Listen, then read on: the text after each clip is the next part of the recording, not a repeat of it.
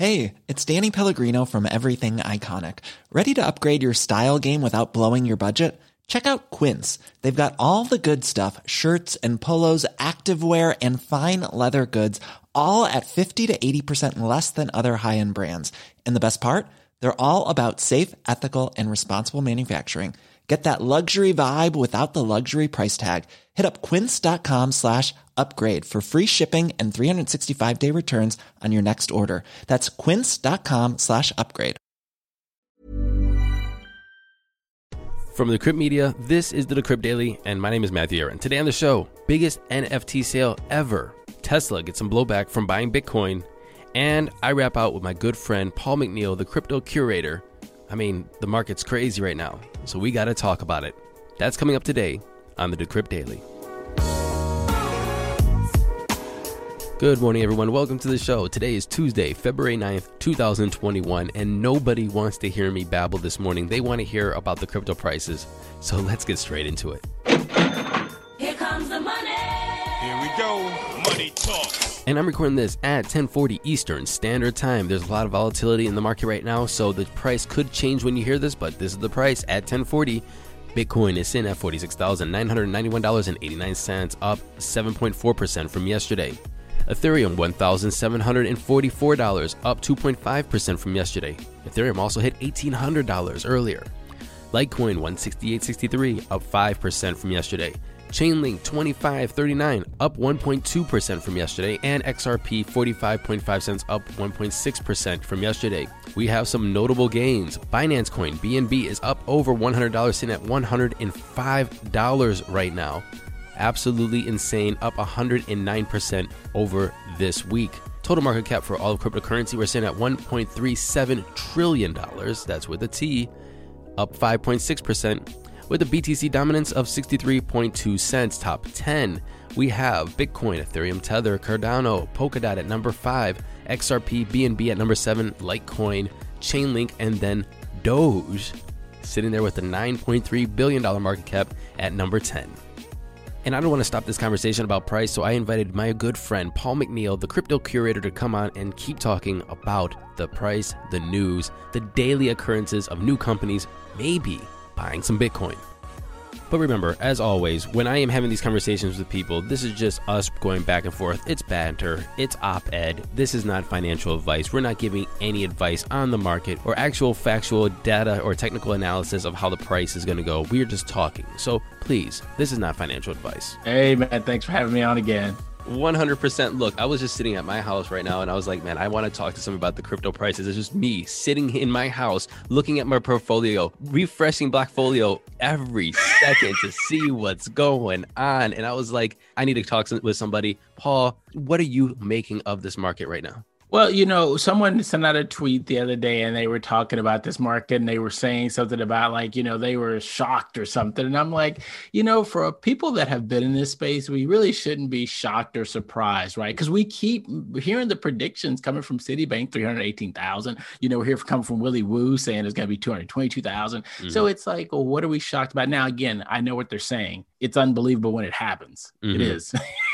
It's like we shouldn't be shocked, but we have also seen these gains. Look, this follows the pattern of, like I said, other bull runs. I mean, we've not even cracked the bull yet. This is doubling our past all-time high, which we know that it can 20x the past all-time high. What do you think stage of the market we're in right now? You know, I think we are getting closer to definitely not euphoric or not definitely blow off top. I think, and this is hard to say, but I think we're still at that bottom portion. I forget the actual name of the little bell curve type deal that we're at. I was thinking we're down at the bottom because I read an article this morning that said, okay, 50,000 is coming soon, probably within the next day or so. There was someone that said 70,000. Then they said 75,000 somewhat soon, right? That 100,000 that we've all been hearing, that's going to be reality within the next 3 to 4 months. Okay, so then you're looking easily ending the year at 318, like Citibank said. So if we actually do that, I don't know, it definitely changes the game. It definitely changes the game. I feel that there is going to be a huge ceiling on that 100K. It's going to be like Look, 50 is going to be a hard one to break. I can't see us just going straight and shooting over 50. I think we're going to bounce off it a couple times. And 100 is the same. It's just a psychological thing. Like 100K, it took us forever to bounce to get up over. No, we didn't. Actually, we blew right through 10,000, didn't we? Yeah, we did. Yeah, we did. People are thinking 50 is going to be hard. I don't think 50 is going to be hard at all. And I'll tell you why. If the news that they're talking about now comes true, and that is Oracle, because Ellison sits on Tesla's board, if they come out and say they're at 1.5 bill, right, this is going to push it well through 50, and it's not going to even be a sneeze. So. What do you think of this Apple rumor that they might get into it too? I can see that happening. Now, again, that was on Zero Hedge, and how true he is, during, I don't know how true and what insights he have, but I do believe that Apple's coming too, because you can't sit and let Tesla get off zero at 1.5, let MicroStrategy get off zero at 1.3. Okay, they're going to have to one-up them. They can come in at 2 bill, probably. Apple is always late to the game with everything. I mean, even wireless charging to like being able to customize your home screen. People who use Android just go, bro, that's 10 years ago. Like, we've been doing this forever. And now Apple's going to come in. I can see Apple staying out until the next poll. I don't think they're going to have the option to stay out that long. I think they're going to have to respond. And here's the reason why. It has nothing to do with Elon or Tesla or MicroStrategy. It all have to do with the fact that where you're going to put dollars. Their dollars are eroding. The trillions that they have is eroding by the day. We've got another 1.9 trillion getting ready to get printed. So they know this. So they're like, we've got to preserve our money, and they're going to look for a way to do it. The slippery slope argument, just because I want to just hear somebody else's opinion about this. If you have Oracle come in, if you do see Apple come in, if you see these other big companies come in and put that 1 billion into it, what does that do for the overall market? Yes, we know number go up, but what does that do for Bitcoin? What does it do for the narrative? What does it do for the ethos? What does it make Bitcoin? What does Bitcoin become? Because it's not peer-to-peer electronic cash. No, it's not. But again, here's where I think people are not grasping the full maturity of Bitcoin. See, when Bitcoin first started, it was cypherpunks and everybody's playing around with it, and okay, buy some pizzas, okay, do some drugs, okay. But what that was doing was testing the technology, and it proved it worked. Hacks, Civil War comes in, right? Seg 2et, okay, it worked. All of a sudden, now we're getting the store value narrative. It's working. And then all of a sudden, like I think it was Anthony Pompliano said, you're going to watch, someone's going to start making a fun thing. And, buy a hot dog for some Satoshis. Buy a Coke for some Satoshis. Buy fries for some Satoshis. Before you know it, everything's going to start being denominated in Satoshis. It works. We just got to give it time. And we want to stop the clock now and say, can this thing be a medium of exchange? It can be. It's just going to take a lot of time. It might take more time than we're alive, but it's going to make it. Anything else you're looking at, man? Like, look, everything's green right now. Not many people have done wrong unless you're holding some shit coin from 2017, which there's plenty of those down there. Is there anything that you're looking at right now going, man, I didn't see that was going to be popping off like I thought it would? Or is there anything that's popping off that you think that was underrated for so long that's finally seeing its time in the sunlight? Yeah, just look at that top 10, buddy. I'm telling you, it's crazy. Who would have thought you'd see Cardano as the number 3 asset, right? Because Tether doesn't count. But you got Cardano, you've got Polkadot, you've got Binance Coin at 104.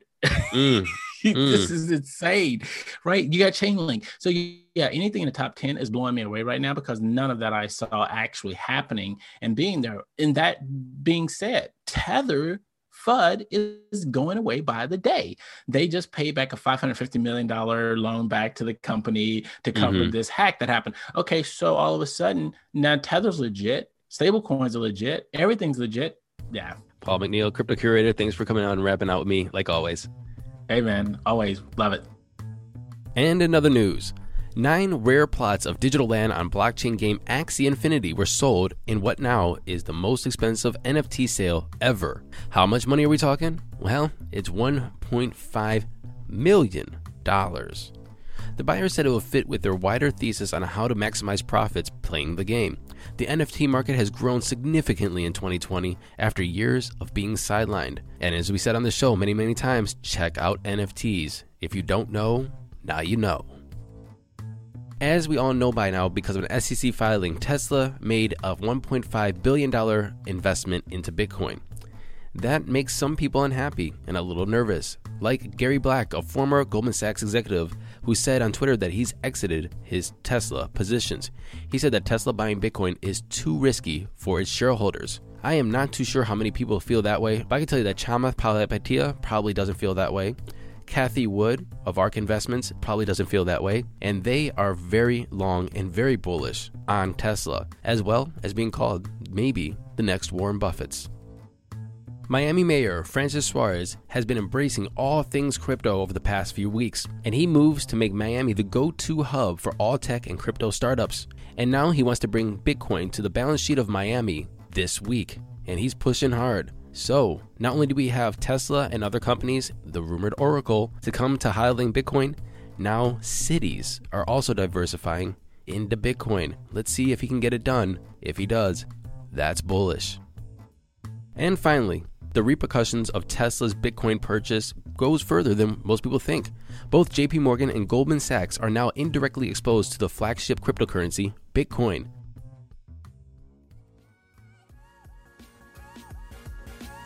Thank you for listening to this episode of the Decrypt Daily. My name is Matthew Aaron. Don't forget to go to Apple Podcasts. Wherever you are, like it, subscribe to it, share it, and leave me a comment. It helps me stay visible and also helps me know how we're doing. Hope you enjoyed the show. I'll see you tomorrow. Happy hodling.